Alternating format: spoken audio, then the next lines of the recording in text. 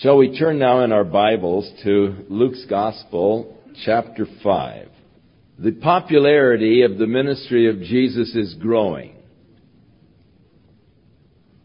Word is being spread around of the miracles that are being wrought by Him. And now wherever He goes, people are beginning to jostle and shove in order that they might get close to Him. It made it difficult for Jesus to travel, to get around, because of the multitudes that, according to Mark's Gospel, at this point were thronging Him wherever He went.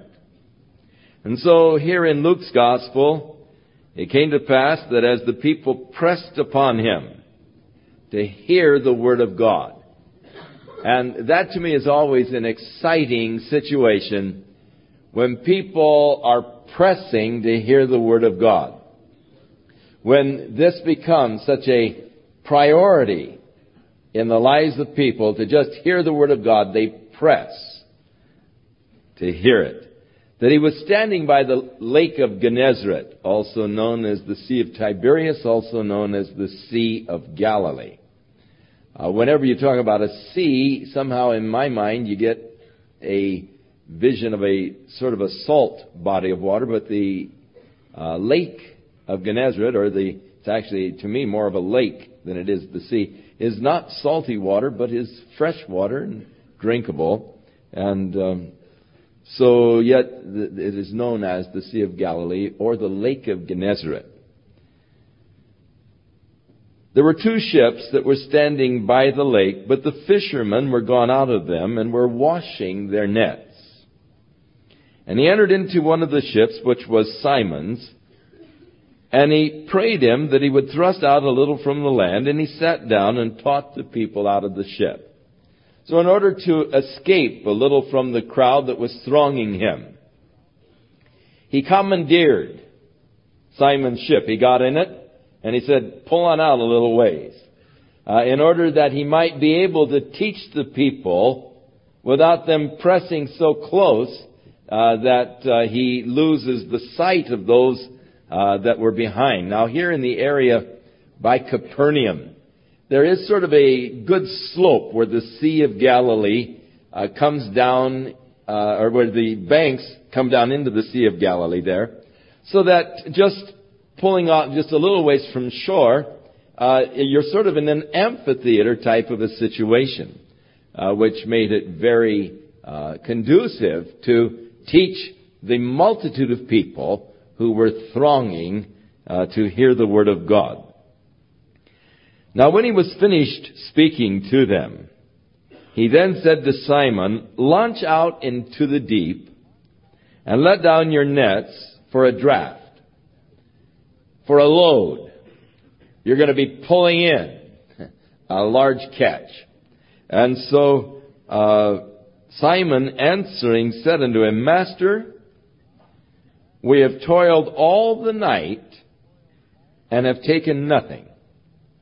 Nevertheless, at thy word, I will let down the net. Simon is objecting to the command in a polite sort of a way. Lord, I'm the fisherman. I know how to fish, and I know the time to fish.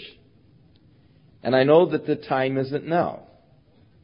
As the day gets warmer, the fish go to the deeper areas of the lake. And these nets were not really deep water nets. They're sort of surface nets. They have the floats on the top, and they just cast them out as they are rowing around in a circle in the boat. And then as they complete the circle with the boat, having cast the nets around in the circle, then they pull the nets on into the boat. And they are not deep water type nets. They would catch the fish in the shallower areas in the cooler part of the day, or in the evening, which was usually the best time for fishing. So they've been fishing all night, caught nothing, so you assume that this just isn't the time. Yet, nevertheless, at thy word, I will let down the net. Now, this to me is interesting because here we find men laboring all night with no results. Now suddenly, Jesus directs them to labor in the same area and they have phenomenal results. And to me, this marks the contrast that usually exists in those efforts that are on our own and those efforts that are directed by the Lord. I think of all of the time and energy and money that is wasted by man-inspired efforts. We see a task that needs to be done. We sit down and figure out what would be the best way to accomplish this task. We develop our programs. And then we develop the financing in order that we might fund the programs that we have devised. And then we set up the committees and we set up the ways by which we might implement that program.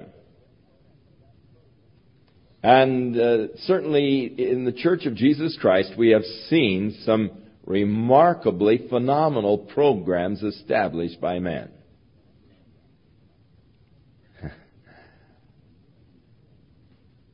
We have some friends who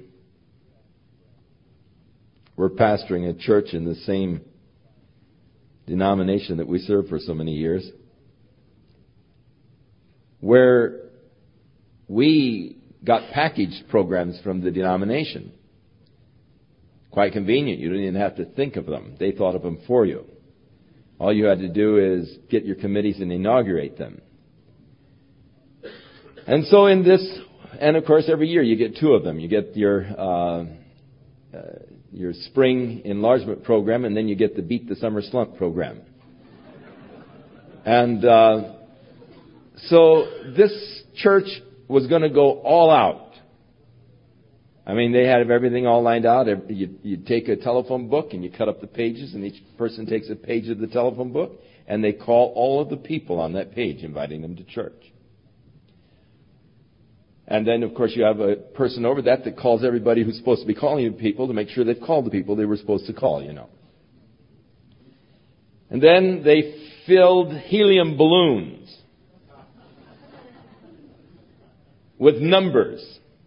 And you turn them loose upwind from the city so that the balloons sort of drop down. And so the numbers are then put in a barrel, and person draws the number. And if you bring the number out of your helium, you know, it has a little note telling you there's going to be a drawing, special prize if you're there and get the number, you know. So you get people coming with their numbers so that they might get into the drawing and perhaps win the special prize that will be given away when the number is drawn out of the barrel. And then, of course, you organize your transportation committees that if a person needs transportation, they'll drive out and pick them up and bring them to church and all. And I mean, it goes on and on and on. I mean, so many gimmicks you can't believe. And so this particular church thought, well, we're going to really go into this, big program. We're going to go full bore into it. And so I was talking to the pastor some 6 months after the program. And I said, well, now it's been 6 months since the program was concluded. As you evaluate the results of the program, how many have you been able to add permanently to your church? And they said, well, there's an 85-year-old man that we have to drive 25 miles to pick up, and he really can't hear, but he doesn't get to see people very much, so he just loves to sit around where people are. And he's the only one we were able to add to the membership. After spending thousands of dollars in all of these programs to add to the church. There's man's way of doing it. And then there's the Lord's way. Non-directed service can be very unfruitful. But directed service can be exciting. Now Jesus is directing Peter. Just launch out into the deep and let down your nets for a draft. And Peter, semi-arguing, says, Lord, We've been fishing all night and we've caught nothing. Nevertheless, at thy word, you insist on it, we'll do it. Not really expecting anything because of his experience. How many times I have met people who are discouraged because of bad experiences? How many times when we have suggested a solution to a person's problem, they'll immediately respond, "Oh, I've tried that." But did you try it at the Lord's direction, or did you try it on your own initiative? Makes a difference when the Lord directs you to do a thing. You can be sure when the Lord is directing your service that your service for the Lord will not be in vain. So when they had done this, they enclosed a great multitude of fish, and their net began to break. So they signaled to their partners, which were James and John, who were in the other ship, that they should come and help them. And they came and they filled both of the ships so that they began to sink. Success beyond their wildest dreams by simple obedience to the command of Jesus. Now, the result of the success to me is significant. When we have devised programs and we've put in all of the human energy and the human effort, and we begin by the human effort to gain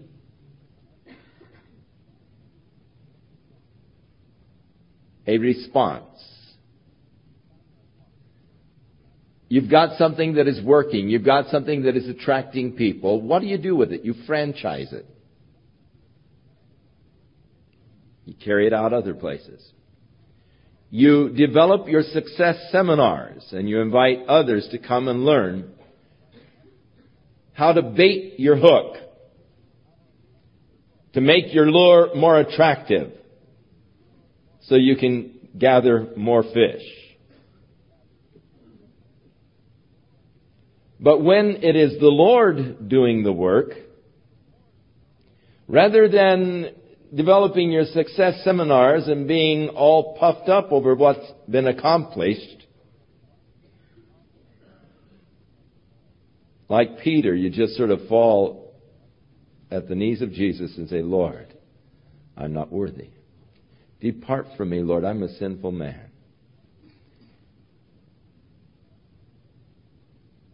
Suddenly, you're aware of God's work. You're aware of God's power.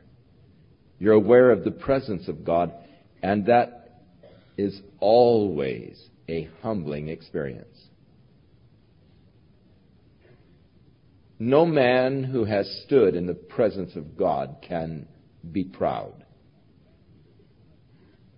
Standing in the presence of the Lord, conscious presence of the Lord, is always a very humbling experience. "Depart from me, Lord," Peter said. "I am a sinful man." And he was astonished, and all those that were with him, at the draught of the fishes which they had taken. And so also was James and John, the sons of Zebedee, which were partners with Simon.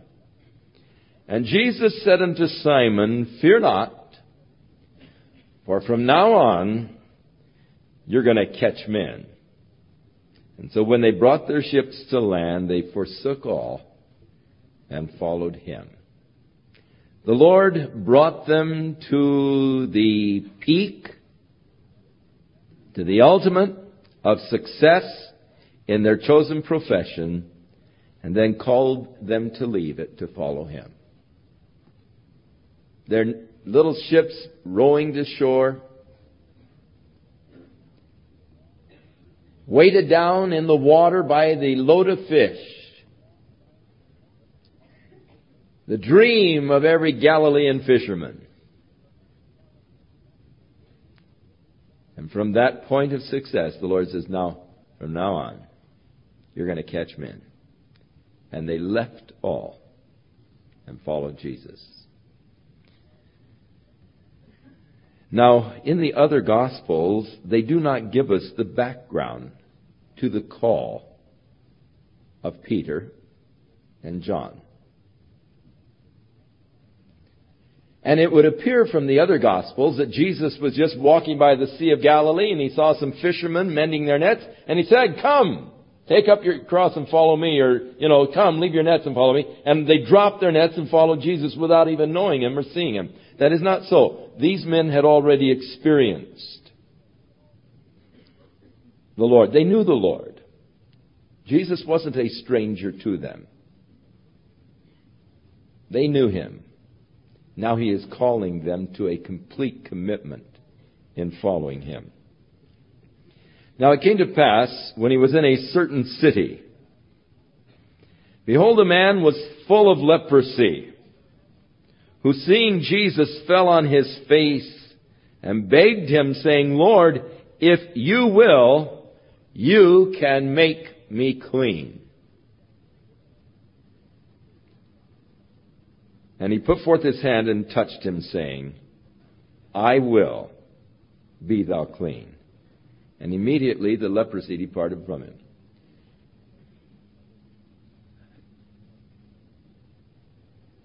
He's going to give us a list of some of the miracles that Jesus was accomplishing.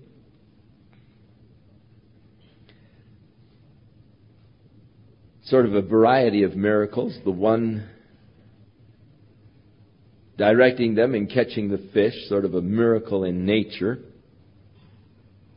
Now the miracle of the curing of an incurable disease.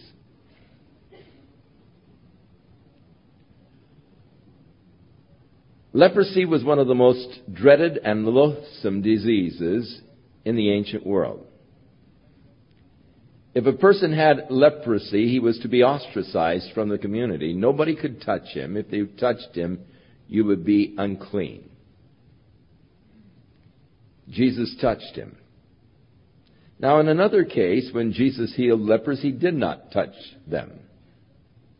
Jesus did not confine himself to a particular pattern in doing his work, and I'm glad for that. Because we so often are trying to find the formula, as though it existed within a formula. Jesus said, the wind bloweth where it listeth. You hear the sound thereof, but you can't really tell from whence it is coming or where it is going, and so is he that is born of the Spirit. God does not confine himself to our patterns, to our methods, to our ways. In seminary, we had a class in methodology. As always, man is seeking to develop the methods or to learn the methods by which God works. But the interesting thing is that God doesn't work by any particular method. There are diversities of gifts and diversities of operations. Yet it's the same Lord. So there are different gifts. But even with the same gift, there are different ways by which that gift operates within the individual.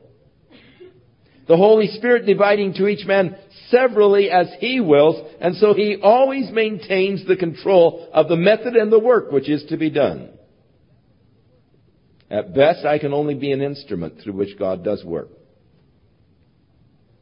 So, here, we find Jesus touching the man. And the interesting question is, if thou wilt, Lord, if you're willing, you can make me clean. So often when we pray, we say, now, Lord, if it is your will.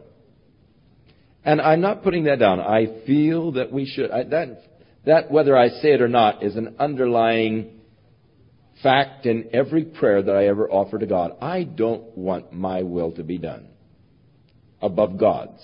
Now, God, you set your will aside because this is what I want you to do, you know.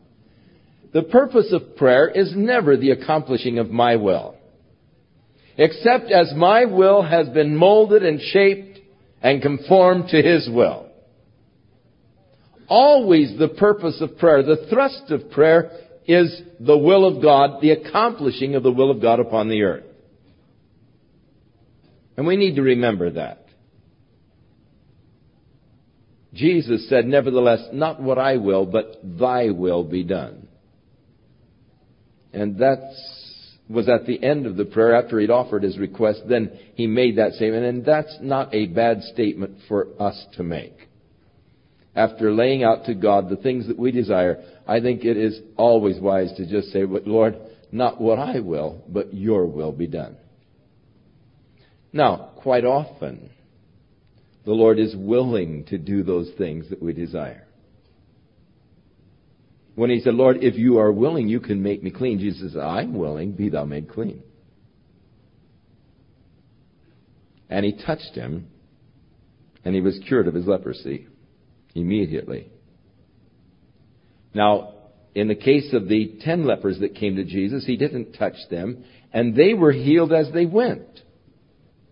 In the case of this fellow, he was healed immediately. Again, diversities of operations. He doesn't always work the same way. Now,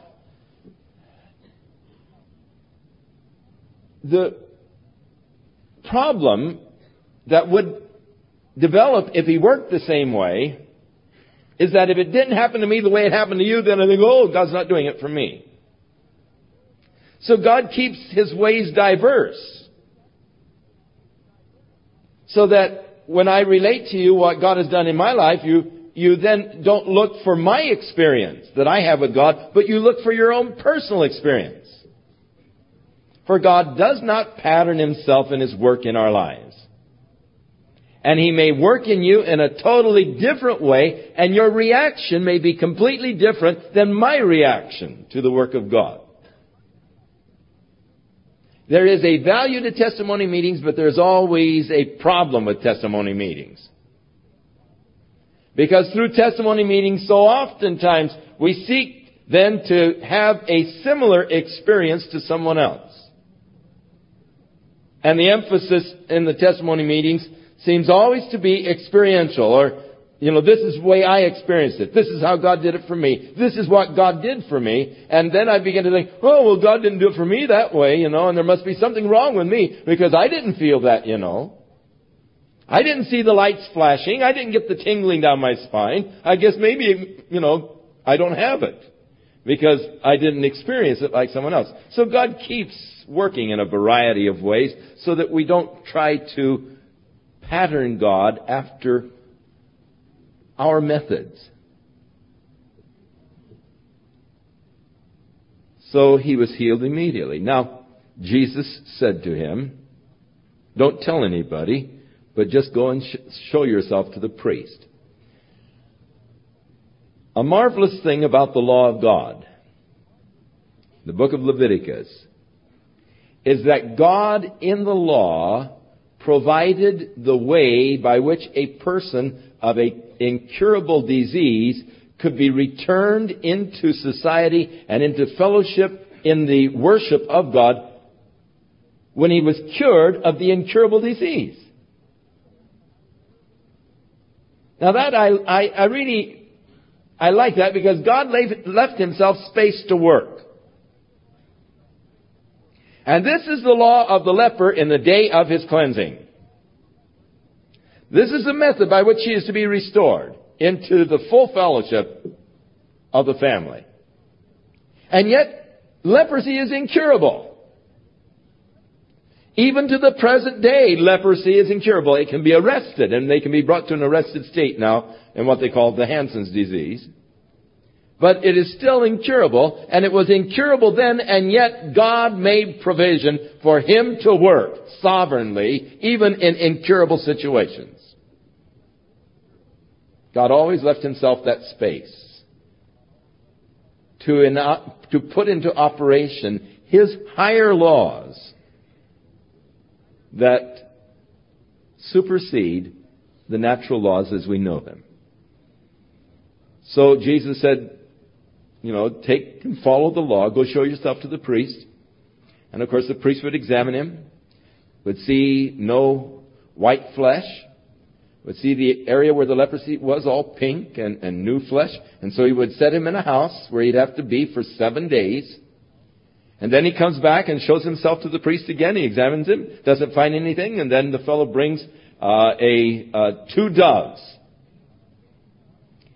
And the one dove is killed, and the blood is poured with water into a basin.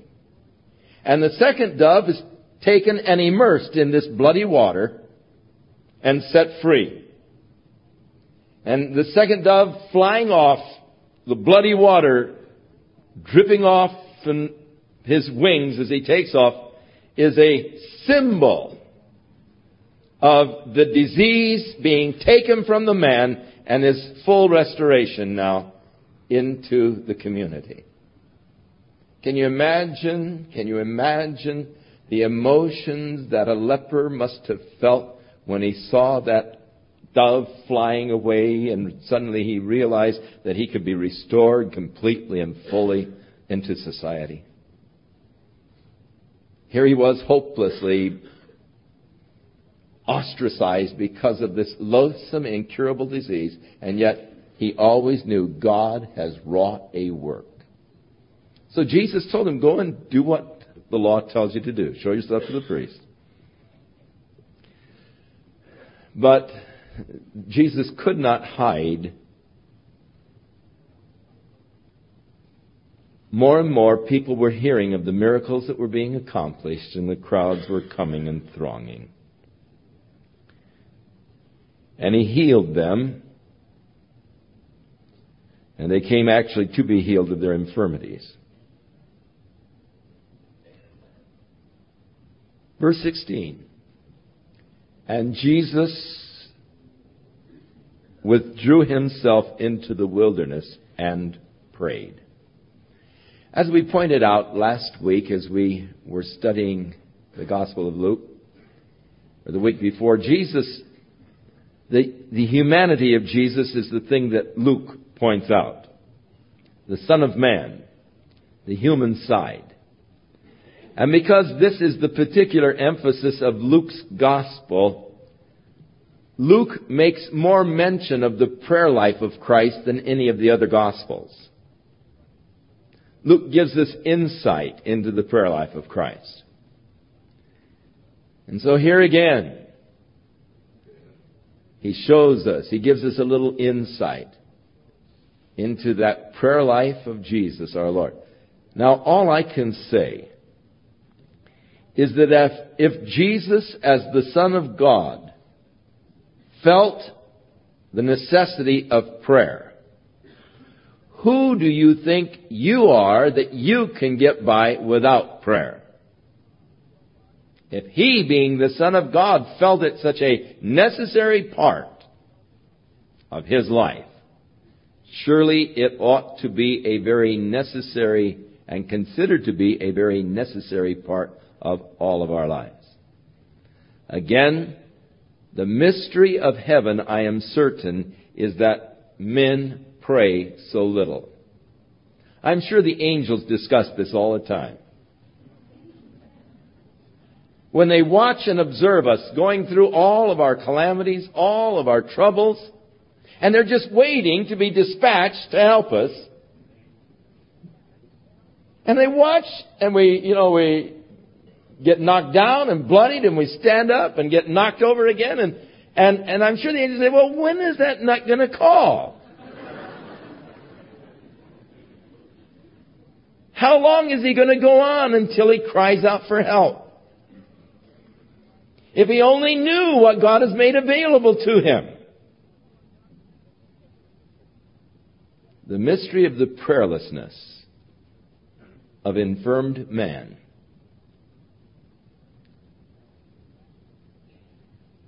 Now it came to pass on a certain day, as he was teaching, that there were Pharisees and doctors of the law sitting by, which were come out of every town of Galilee and Judea and Jerusalem.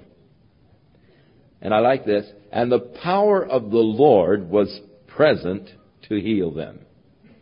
Now, Jesus had begun to attract the notice and the attention of a hostile crowd. The Pharisees, the doctors of the law. And they were coming all the way from Jerusalem up to the area of the Galilee because they heard of him. And their purpose of coming was really of being more critical than accepting. Here is a rising movement, a spiritual movement among the people. Now they have pretty well set themselves in a comfortable position as religious leaders. Here's a threat to them.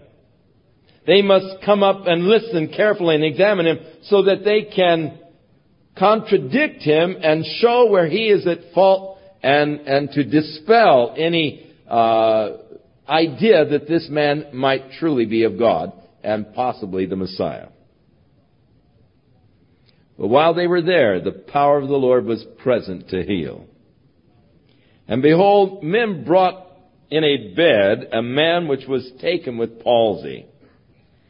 And they sought a means to bring him in and lay him before Jesus.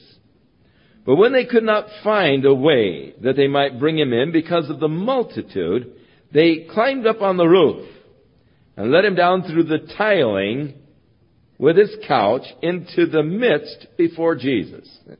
And so you can get the picture of this. Jesus is sitting there in the house and the people are all gathered. The multitude is gathered around. And suddenly there's a noise up on the roof and the tiles are being pulled back and then the ropes, and here's this guy being let down right in front of Jesus. These guys are ingenious. I admire them. I really do. They're determined. They've got a friend. They want help for him and they're determined to get help. Now I'll tell you, those are the kind of buddies you need. And so they come with him to the house, carrying him in his bed. They can't get in, and so, they're not to be stopped. And so they let him down. And that was, good positioning, really. Let him down right in the front of Jesus. And when he saw their faith, not the faith of the fellow that was let down, the faith of his friends that brought him. That's great to be surrounded by friends who believe.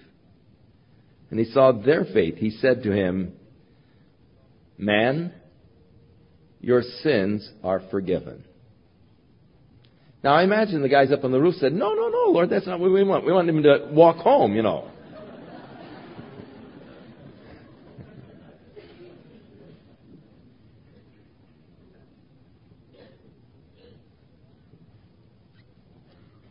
So often in their minds, illness was related to sin. You remember when the disciples were with Jesus and they saw the blind man, they said, "Lord, who did sin that this man was born blind?" Now, they even believed in prenatal sins.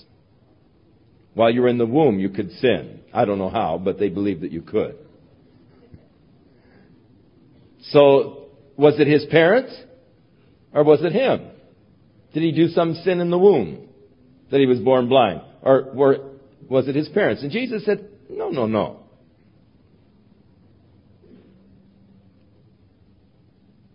This man, he didn't really answer why he was born blind. He just said that, God may be glorified. I must do the works of God while I am with you. And he healed the man. He never told them why the man was born blind. People misinterpret that saying, well, he was born blind for the glory of God to be revealed. No. Jesus just said that he must work to glorify God, and thus he healed the man.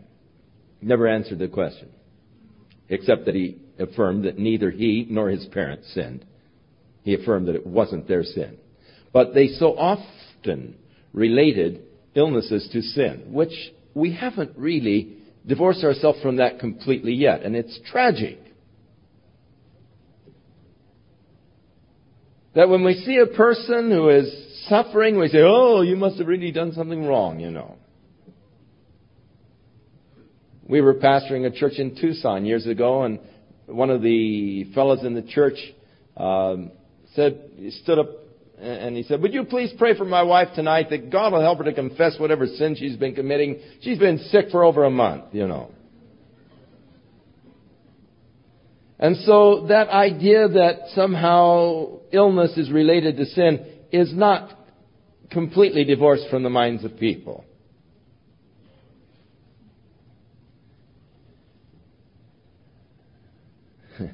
If illnesses were directly related to sin, none of us would be strong enough to be here tonight.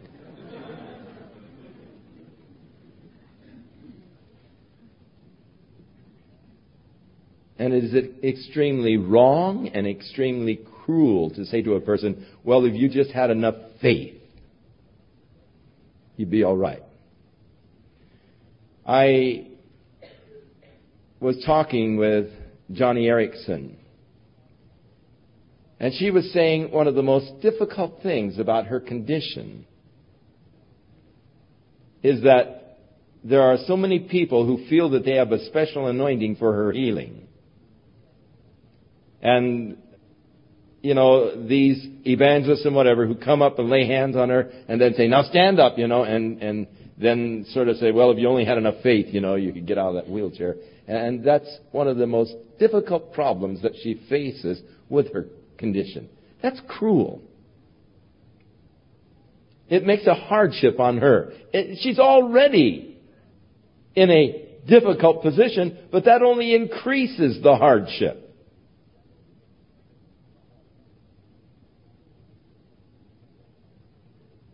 Making a person feel guilty because they're in the condition that they're in, because surely you must have done something wrong or you don't have enough faith to change your condition. Some of the greatest saints of God have had great physical maladies, and actually it was the physical malady that created that depth of character and that depth of their walk and relationship with the Lord.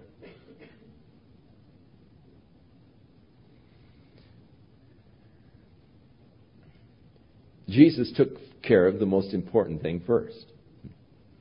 You know, it's more important that your sins are forgiven than that you be healed.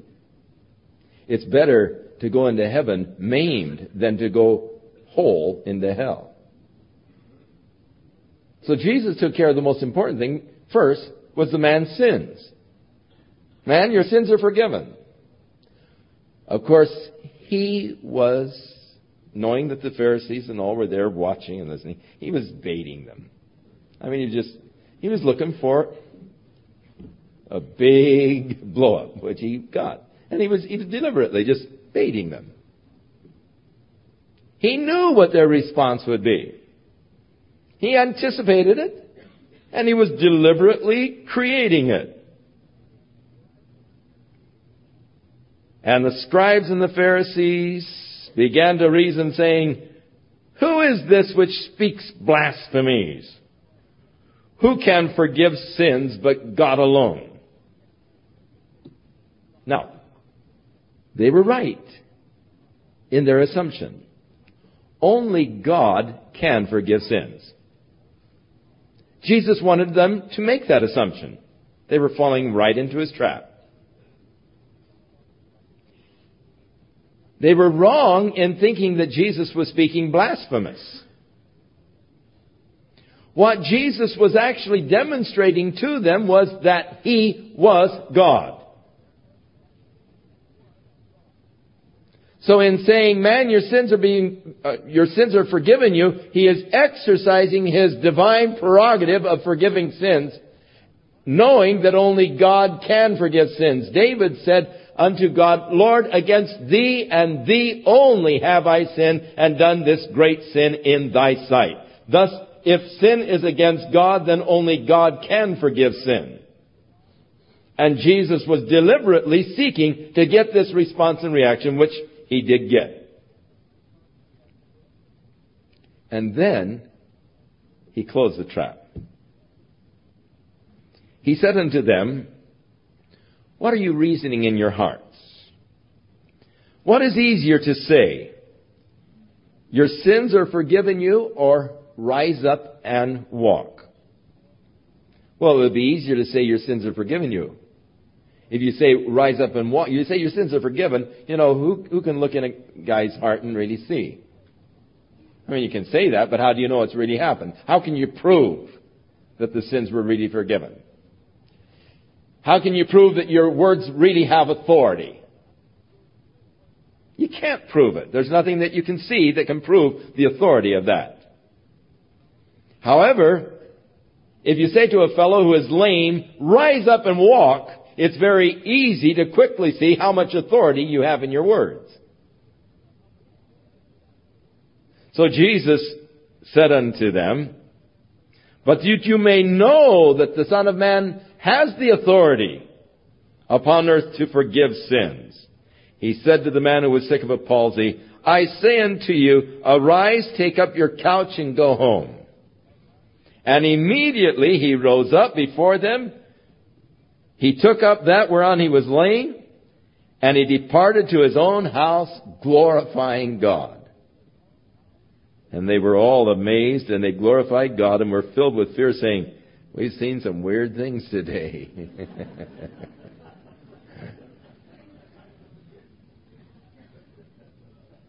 Now, Jesus was here demonstrating to them His divinity.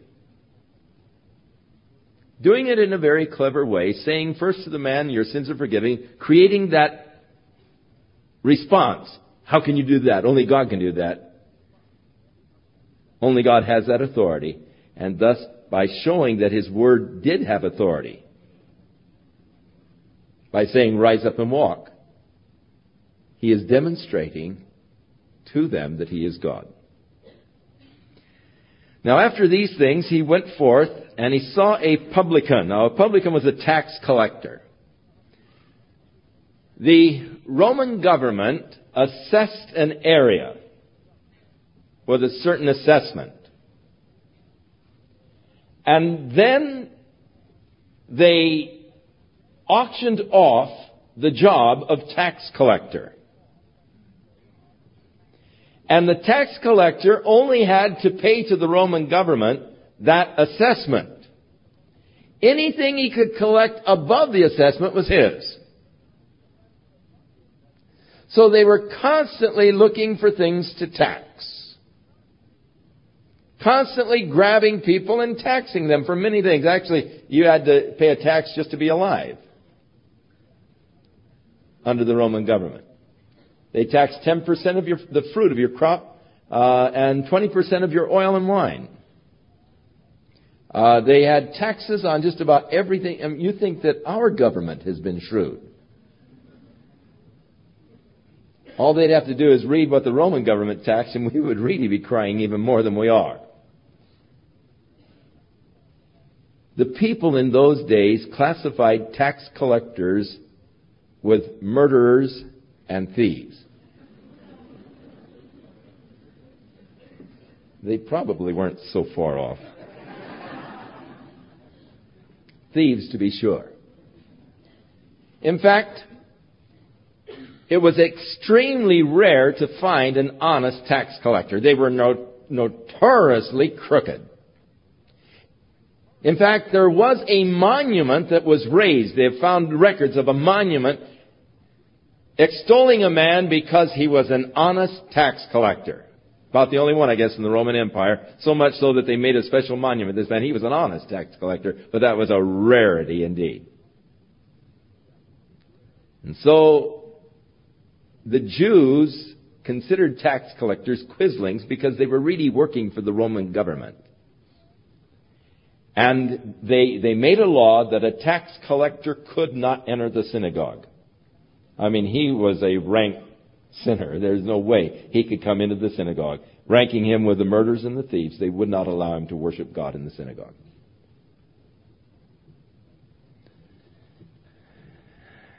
Now, here was a tax collector named Levi, and he was sitting at his little custom house where he received his taxes.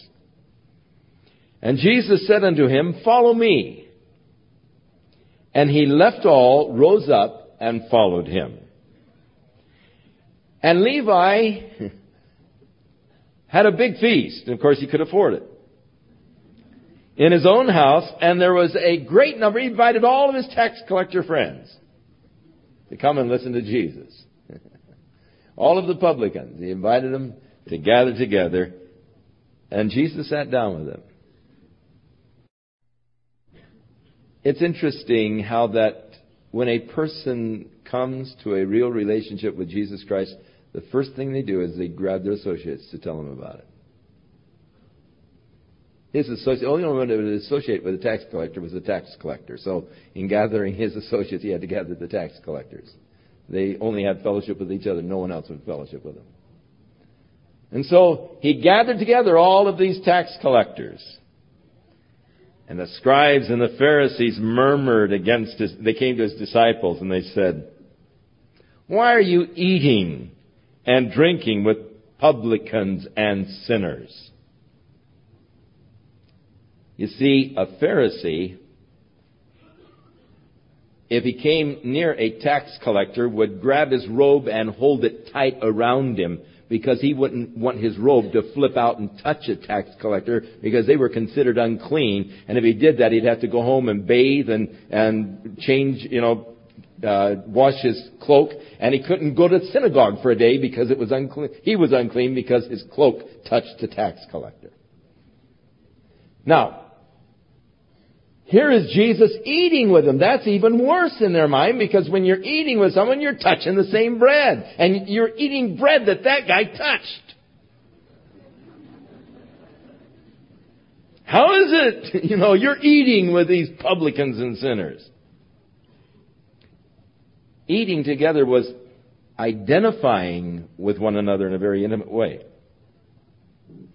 And Jesus, they were murmuring to the disciples, they were bringing their complaints, but Jesus answered them and said, "They that are whole need not the physician, but those that are sick. I did not come to call the righteous, but sinners to repentance."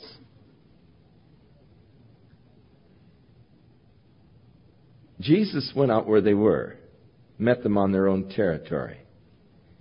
He ministered to the sick. Those who were sick spiritually. I think that oftentimes in the church we begin to make ourselves sort of sterilized hospitals. And we create almost a sterile environment where if the sinner would come in, he feels so totally uncomfortable because we're all sitting here in our sterile robes of righteousness. In England, we have a good friend, Jim, who pastors a Calvary Chapel affiliate in the area of, I think it's Bradford. Maybe not. Northern part, near Manchester. And Jim's ministry is in the pubs. He goes down to the pubs 3 or 4 nights a week. And has a tremendous ministry there in the pubs. Witnessing to the people who are getting drunk. And he's an outstanding witness for Christ. Oh, he gets a lot of flack from the other ministers in town because he spends so much time in the pub.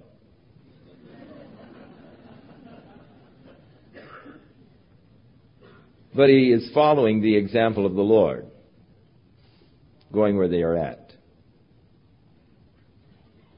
to reach them and to bring them out. And so they then brought up the question, why do the disciples of John fast often and they make their prayers, and likewise the disciples of the Pharisees, but yours eat and drink? And he said unto them, can you make the children of the bride chamber fast while the bridegroom is with them? The days will come when the bridegroom shall be taken away from them, and then shall they fast in those days. In those days, when a couple got married, it was a 2-week party, a week before, and a week after. The week before, everybody would gather together and they'd have this big week-long party, and then they would have the marriage and the consummation of the marriage. And then they would have open house for a week, where they would party for a week, and the bride and the bridegroom would be the host of a party for a week. And their special friends were invited to party with them for a whole week. Now, their lives were extremely difficult and hard, and this was probably the only time in their lives where they would have just, a week off with doing nothing, because they had to work so hard. And so it was that 1 week of their life of real partying now that they're married, and then after that it was to work and to the drudgery of life as it was in those days. Now, those special friends that they invited to celebrate that week and party with them and all were called the children of the bride chamber. And so Jesus called his disciples the children of the bride chamber. The bridegroom is with them. We're here to party. We're here to enjoy and to celebrate the fact that I'm with them. Now, when I am gone, then there will be time for them to fast. But as long as the bridegroom is with them, they're not going to fast. They're going to just enjoy the presence of the bridegroom. And then he spake a parable unto them. No man puts a piece of a new garment on an old. If otherwise, then both the new makes a tear, and the piece that was taken out of the new does not agree with the old. They didn't have sanforized shrunk in those days. And so if you take a new patch and sew it into an old garment, the first time you washed it, the new patch, not being pre-shrunk, would shrink. Of course, the garment had already been washed enough that all of the shrinkage was out of it. But you put a new cloth into an old garment, the new cloth, as soon as you wash it, would shrink, and it'd just make the tear worse. So Jesus said, you just don't put a new patch on an old garment. It's only going to rip it up more. And also, he said, no man puts new wine into old bottles. Now, when they poured the new wine into the wineskins, there was a chemical reaction that created a gas. So if you would pour the new wine into the old wineskins, it would cause it to immediately ferment, and this gas would be formed. And the old wineskins, of course, were stiff because they were old. And being stiff, no give to them, the gas would develop and they'd just pop. And so you just didn't put new wine into the old skins, but you put it into new skins that were still soft and pliable. The gas would develop, but they would just expand with the gas because there was a pliability in the leather. And the wineskins were made of leather. And so Jesus said, you don't take the new wine and pour it into the old skins. They're going to burst on you. You put the new wine into new skins. And both then are preserved. And no man, having drunk the old wine, immediately desires the new, for he says the old is better. Now he's talking about the old religious systems that he was coming up against. He's bringing a new breath of air into the religious scene, that it becomes so stodgy that no one could hardly stand it. Now, rather than coming in to reform that system, putting the new cloth in the old garment, or putting the new wine in the old skins, he's developing a whole new skin for this new work of God. Now, those who are used to the old traditional ways are always upset when something new comes along. They say, oh, the old is better. And we see this demonstrated so often. New ideas, new thoughts are so often immediately rejected. People get caught in their old traditional ways and they get upset if anything should come along. Well, the old wineskins burst. Chuck 1:1. Blessed are the flexible, they shall not be broken. may God keep us flexible. As I grow older, I know the tendency is to get set in your ways. And I pray, God, don't let me grow old in that regards. Help me to always be open to what you might want to be doing. I have observed in the history of the church, however, how many times when God wanted to do a fresh work upon the earth, He had to go outside of the organized systems. Because the old skin couldn't handle the new wine. And so we see this glorious fresh work of God. But He had to create a new skin in order to do it. And those who come from the old system so often are shocked and appalled at what they see. Kids sitting on the floor? And they just can't handle what God is doing. Because it doesn't follow our structure. It doesn't fit into our pattern, and all. But yet God develops the new skins for His new wine. Now it came to pass on the second Sabbath. Now He's going to deal with a couple of instances on the Sabbath day. We've been introduced now to the Pharisees. They're beginning to really get into it and trying to find fault with Jesus and condemn Him for the things He's doing. And they condemned Him for eating with the publicans. He, of course, spoke out against their condemnation, telling them, hey, you guys are belong, in your old skins, and so I'm just going to not try and, give you the new wine. We're just going to create a whole new system here. And now Luke points out a couple of Sabbath day experiences where He crossed the Pharisees. Came to pass on the second Sabbath after the first. Now that's an interesting way of dating it. We don't know when the first Sabbath was, but on the second Sabbath after the first, He was going through the cornfields, and of course that was the wheat, the little thing on the top where all of the grains of wheat are called a corn. And so they were going through the wheat fields, and the disciples began to pick these little corns of wheat, and they ate them, rubbing them in their hands. Now, around the latter part of May, when the wheat is turned brown and getting dry, as you are in the area of the Galilee, it is it's called the breadbasket of Israel, because they grow wheat there, and it grows so well. The winter wheat does so beautifully up there. And so you can take this wheat, and you rub it in your hands.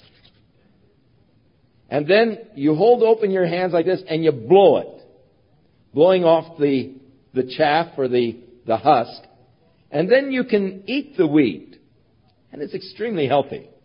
As you chew it, forms a gum. And you can just chew that gum all day, or you can swallow it. But it's just very healthy. You're getting the raw, fresh wheat. And when I'm in Israel, in that time of the year, I love to go through the fields and grab the wheat and do just like the disciples, rub it in my hands and blow the chaff off and eat it. And it's just so healthy and so good for you. Now, this was perfectly legal under the law. If you were hungry, you could go into a field and you could eat all that you needed to eat. You just couldn't carry anything. You can't take a sickle into the field and start harvesting your neighbor's field. But you could eat all that you needed in the field. So it was perfectly legal for the disciples to go ahead and pick the wheat and rub it in their hands. However, not on the Sabbath day, because you weren't to prepare food on the Sabbath day. Nor were you to bear a burden, and the weight of the wheat would constitute bearing a burden. So they began to find fault with the disciples of Jesus. Why do you do that which is not lawful to do on the Sabbath days? And Jesus answering and said, did you not read so much as this, that what David did when he was hungry, and those that were with him, how he went into the house of God and took the showbread and ate it, and gave also to those that were with him, which is not lawful to eat, but for the priests alone. David was fleeing from Saul. He had his company of men with him. He came to the house of God. He asked the priest for something to eat. And he said, well, I don't have anything. Well, David said, I'll take the showbread here. Now, it was not lawful for any man to eat the showbread but the priest. They were 12 loaves of bread that they set out on the table before the Lord, representative of the 12 tribes of Israel, and God's presence among the 12 tribes. And they would leave it out there on the table for 7 days, and then the priest would eat it. Well, David came along. He was hungry. His men were hungry. When the priest said, I don't have anything to eat, David says, all right, I'll just take the showbread. And so he took the showbread and he ate it and he gave it to his men to eat. Not lawful to do. However, human need transcended.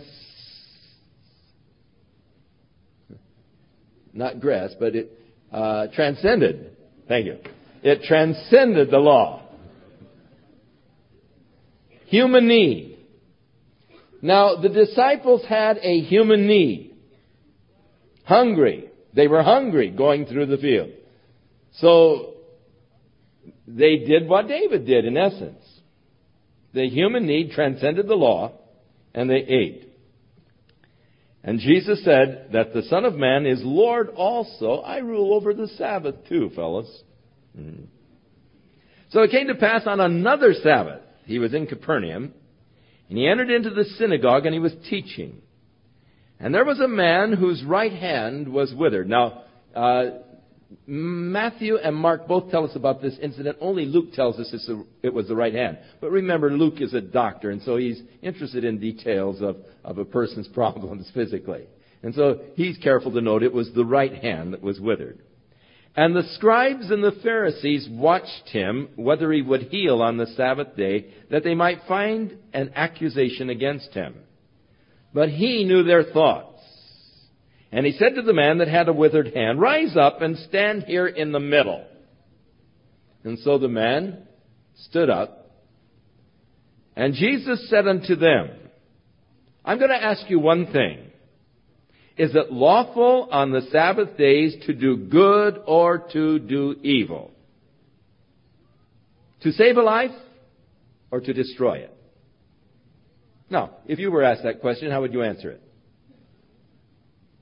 On the Sabbath day, is it lawful to do good or to do evil? When is it ever lawful to do evil?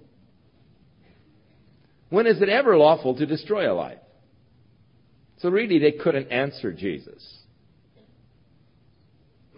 And looking around upon them all, he said to the man, stretch forth your hand. And he did so. And his hand was restored whole as the other. And they were filled with madness, not gladness. They were insane with their anger. And they began to commune with one another what they might be able to do with Jesus. He's really beginning to irritate them now.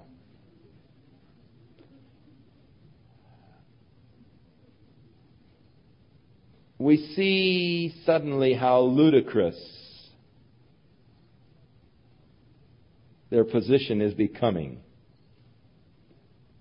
And when your position becomes untenable because it is so ludicrous, then the only thing you can do is revert to violence. You're whipped. Better fight. You don't have any reason. You don't have any, you've been wiped out. And so what do? You fight. Because there's no reason to your position any longer. So it should be noted that when Jesus said, stretch forth your hand, he was making of that man an impossible demand. The man could have argued. He could have said, Lord, I can't stretch forth my hand. It's withered. Can't you see? I've never been able to use this hand. You think if I could stretch forth my hand, I would just have it hanging here by my side all the time? And he could very easily have argued with Jesus. And said, well, I just can't do it, sir. I wish I could, but I just can't do it. Because Jesus was making an impossible demand on him when he said, stretch forth your hand. However, rather than arguing with Jesus, he tried to obey him. When Jesus said, stretch forth your hand, he tried to obey him. Hey, all of a sudden he found out he could obey. But that's impossible. I can't do that. But there it is. Jesus made an impossible command or demand of him. He chose to obey, and in the very choosing to obey, the Lord immediately gave him all that was necessary to obey. Now, your problem is you're standing and arguing. Jesus is making impossible demands on you. He's saying, be perfect, even as my Father in heaven is perfect. Lord, there's no way I can be perfect. You know my flesh. And you're arguing, aren't you? Jesus is saying, be strong. Well, Lord, do you think if I could be strong, I'd be wallowing in this weakness that I have and going through all of this misery? Jesus is saying, have victory. Lord, you think of how I want victory, and you're arguing rather than obeying. The moment you will to obey the command of Jesus Christ, as impossible as it may seem, in that very moment, He will give to you all that is necessary for you to fulfill that command. He does not command you to do anything but what He will not empower you and enable you to do it if you will only will to obey. I love it. Now it came to pass in those days that he went out into a mountain to pray. Again, Luke's giving us the insight in the prayer life of Jesus. And he continued all night in prayer. You men that spend the all-night vigils here in the prayer room. You know who is there with you every night? The Lord. He said, where two or three are gathered together in my name, I'm there. He was used to praying all night. You're in good company. He spent the night in prayer. Why? Because the next day he was going to be making some very important decisions. From those disciples that were following him, he was going to choose 12 to be called apostles. Jesus prayed before important decisions were to be made. I think that is a tremendous example for us, and we would be very wise to follow it when we have important decisions to make, to spend some time in prayer, seeking God's guidance in those decisions. So when the day came, he called unto him his disciples, and from them he chose 12, whom he also named apostles. And he gives us the name of the 12. Simon, who he also named Peter, Andrew, his brother, James and John, Philip and Bartholomew, Matthew and Thomas, James the son of Alphaeus, and Simon called the Zealot, and Judas, the brother of James, and Judas Iscariot, who also was the traitor. And he came down with them and stood in the plain, and the company of his disciples, and a great multitude of people out of Judea and Jerusalem, and from the seacoast of Tyre and Sidon, which came to hear him and to be healed of their diseases. So now he is drawing people not only from the south, the area of Judah and Jerusalem, but they're coming from the coastal northern areas of Tyre and Sidon to hear him and to be healed. And they that were vexed with unclean spirits, and they were healed. And the whole multitude sought to touch him, for there went virtue out of him, and he healed them all. It is interesting that this declaration, and of course here you're talking, a doctor is talking to you again, a physician, Luke. talking about virtue going out of Jesus, but it is interesting to me that this follows his night in prayer. That this power now, this dimension, virtue begins to go out of him, and people were coming up and touching him in order to be healed. And he lifted up his eyes, and now from here to the end of the chapter, we have an abbreviated version of the Sermon on the Mount. Matthew 5, 6, and 7, we have a longer version. There are some differences, enough that some teachers do not believe that this is actually the Sermon on the Mount, but just another sermon in which Jesus touched many of the points that he touched in the Sermon on the Mount. There is enough difference that does support that particular theory. So he lifted up his eyes on his disciples and he said, "Blessed be ye poor, for yours is the kingdom of God." You may be poor in this earth and on this earth's standards, but hey, you're blessed because the kingdom of God belongs to you. "Blessed are you that hunger now. You will be filled. Blessed are you that weep now. You shall laugh. Blessed are ye when men shall hate you, when they will separate you from their company, and shall reproach you and cast out your name as evil for the Son of Man's sake," for my sake. Jesus said, "Rejoice in that day and leap for joy." Now, I haven't seen any of you leaping for joy because someone was speaking against you at your job and got you in trouble, and they only did it because you were a Christian. I've counseled a lot of people with long faces. They've come in just discouraged, defeated, ready to quit because of the trials they were going through at the job because they were a Christian, you know. "Oh, you can't believe the hassle I've gotten this week, you know, and my foreman, he's really upset," and all this kind of stuff. And the Lord said, "Hey, when that happens, leap for joy." Rejoice. Why? Because your reward in heaven is great. For in the same manner did they treat the prophets. But woe unto you who are rich, for you have received your consolation.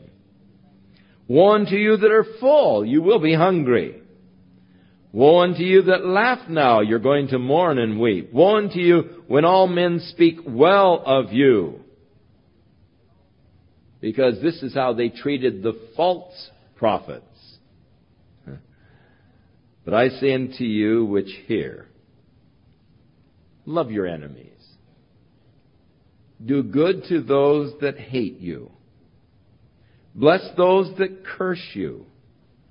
Pray for those that despitefully use you. Now, suddenly Jesus is giving us a bunch of impossible commands. I'm ready to argue. Lord, how can I love my enemies? No way I can love my enemies. And I don't want to do good to those that hate me. And I don't want to bless those that curse me. You see, these are unnatural commands. They irritate me. I find myself arguing with them. I really do. I find myself arguing with these commands. Now, as long as I'm arguing with them, I'm going to always have a withered hand. I'm never going to change. I'll always be trying to get even.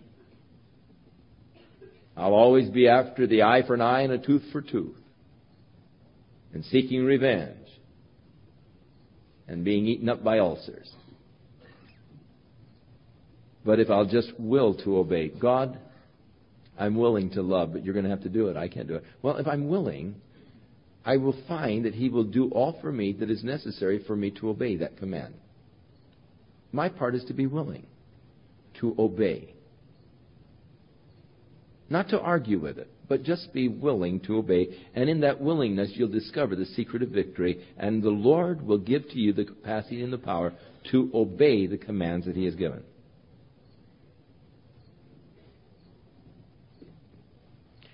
Now, he that will smite you on the one cheek, offer him the other. And if he takes away your cloak, don't forbid him to take your coat also.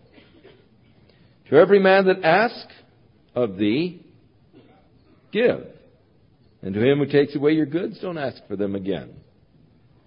And as you would that men should do to you, do ye also to them likewise. Now, so many of the teachers have put this in the negative.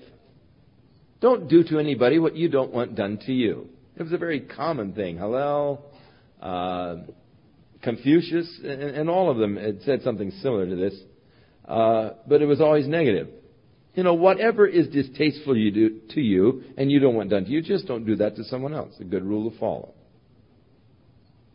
Jesus put it in the positive sense. Hey, not just a negative. Not just not hitting him because you don't want him to hit you. But he put it in a positive sense. Whatever you would like people to do you, do that to them. How would you like them to treat you when you've made a mistake? You want them to be kind and understanding and sympathetic. All right? That's the way you should be to them. When they've made a mistake, kind, sympathetic, and understanding. How you would like people to treat you, that's the way you are to treat them, Jesus said. And so he turns it from a negative to a positive. And so it leads us into actual positive actions rather than just refraining from negative things.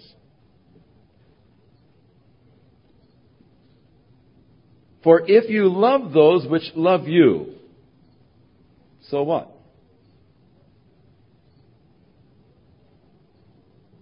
Sinners love those who love them.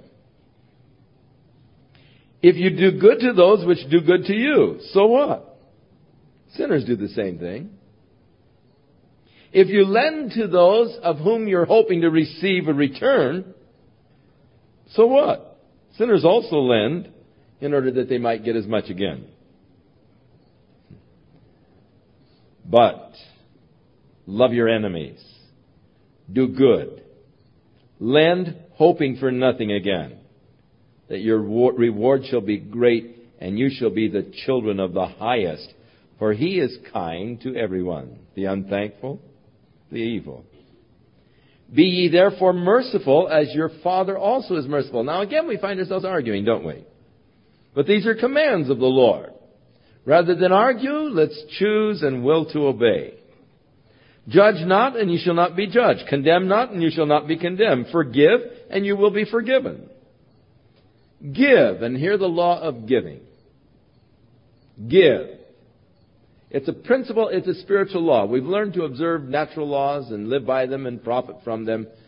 But we ought also to learn the spiritual laws, and this is a spiritual law. It works. You say, I don't know how it can work. I don't either, but I know it does. Give, and it shall be given unto you. Good measure, pressed down, shaken together, running over, shall men give into your bosom. For with the same measure that you mete it out, it will be measured to you again. Paul said, if you sow sparingly, you're going to reap sparingly. If you sow bountifully, you're going to reap bountifully. Whatever measure you mete, it shall be measured to you.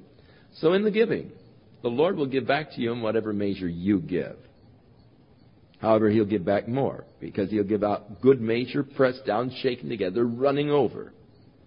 And so He spake a parable, can the blind lead the blind? Will they not both fall in the ditch? And the disciple is not above his master. But every one that is perfect shall be as his master.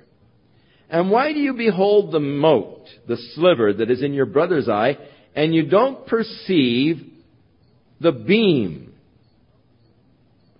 the 4x6 that is in your own eye? And I'm sure Jesus said this with a smile. Because it gives you a good picture of some guy with a 4x6 in his eye trying to pull a sliver out of his neighbor's eye, you know.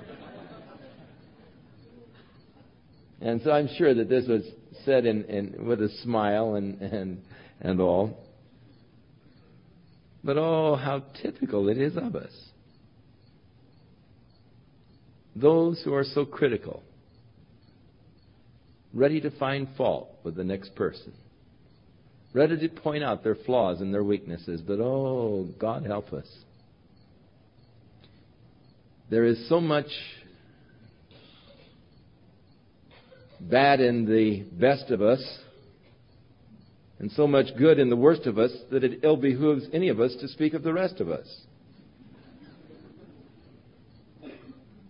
You know, the Lord's saying, clean up your own act.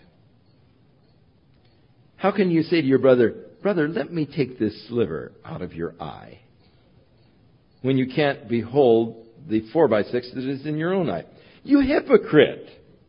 First take the beam out of your own eye, and then you'll be able to see clearly to pull the sliver that is in your brother's eye. For a good tree does not bring forth corrupt fruit, neither does a corrupt tree bring forth good fruit. And every tree is known by his own fruit. For of thorns men do not gather figs. You don't go out and gather figs off of cactus. Nor from a bramble bush do you gather, from a tumbling weed you don't gather grapes. Everything brings forth after its kind.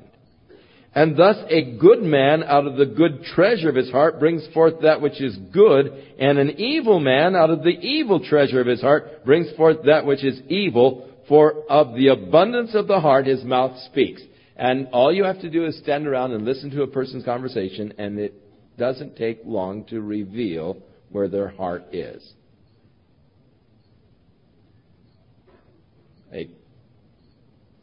Out of the abundance of the heart, a man speaks. It comes out. And you know, standing around listening to some people is like standing near an open cesspool. You know what's in their heart. It stinks.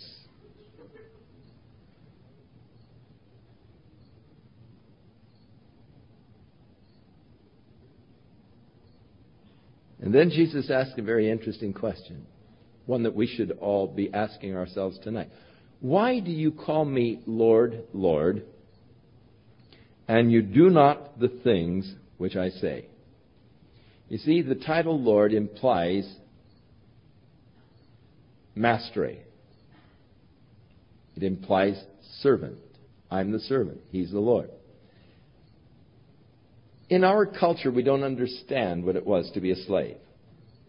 To not be able to own anything. To be the total property of another person. To be required to obey implicitly, without question, anything that was demanded of you. We independent Americans can't even conceive of this. And so we find it easy to say, oh Lord, you know. And yet, how inconsistent it is if you call Jesus Lord and yet you don't obey. Now, he's just given you a lot of things here to consider as far as obedience is concerned. Now, James says, be ye doers of the word and not hearers only, deceiving yourselves. As we read what Jesus is ideally requiring of us, and commanding us to do and to be. And then we say, oh, Lord, I don't think I can do that. Oh, Lord, there's no way I can do that. And then he responds, well, why do you call me Lord unless you're going to do the things I command you? You see, if you're not obeying what I am commanding, then I'm really not your Lord. Is exactly what he's saying to you. And so this really does create a cause for great self-examination. Paul the Apostle tells us when we come to the Lord's table, let a man examine himself, for if we will judge ourselves, we will not be judged of God.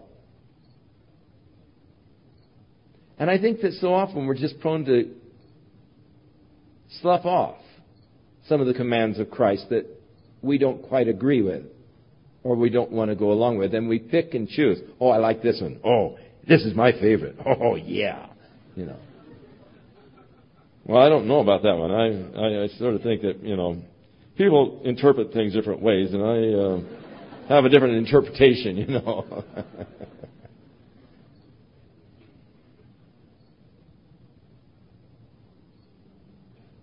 But if I'm going to use the title of Lord, then I need to take a look at His commands and at least will to obey them. Not argue with them, but choose to obey them. Now, whosoever comes to me and hears my sayings and does them, I'll show you what he's like. He's like a man which built a house, and he dug deep and laid the foundation on a rock.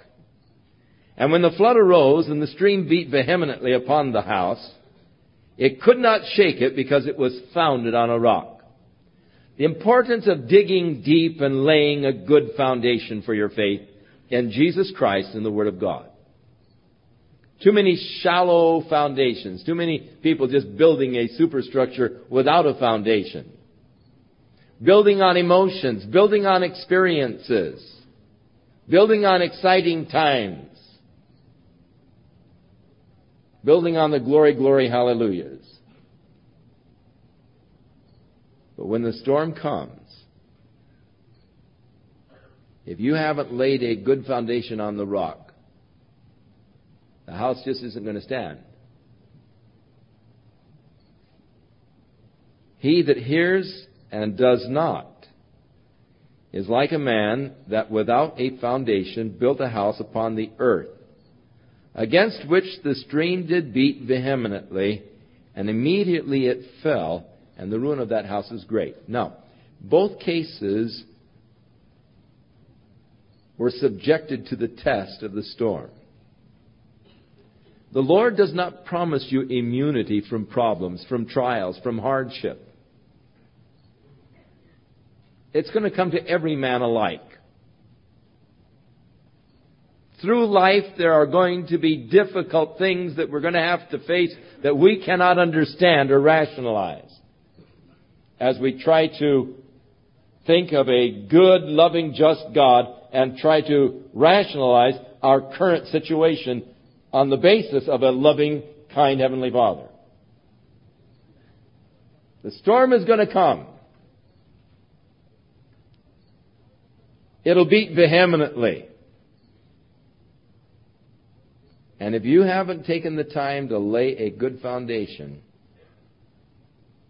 you're going to find the whole system collapsing around you. And you'll be swept away. How important we dig deep, that we obey, that we do the things that Jesus commanded. We practice doing them rather than just arguing with Him, telling Him why we can't do them and excusing our blights. He doesn't want you to excuse your condition. He wants you to change from your condition. You say, I can't do that. That's exactly right. He knows that. But do it anyhow. For when you will to obey, all that you need to obey will be given to you in that moment. God, make us willing. So we pray. Father, we thank you again for the study of your word. And Lord, we do want to be doers of your word. As we go back and we again muse on the commandments, and we find those that do irritate us, those that grate on us, oh God, may we just truly bow our hearts in submission and say, Lord, I can't, but I'm willing. And may we, Lord, receive that ability and capacity from you to be and to do all that you want us to be and to do. Help us, Lord. We need your help. In Jesus' name, amen. May the Lord bless you, keep you, fill you with His love, His Spirit, His strength, His power.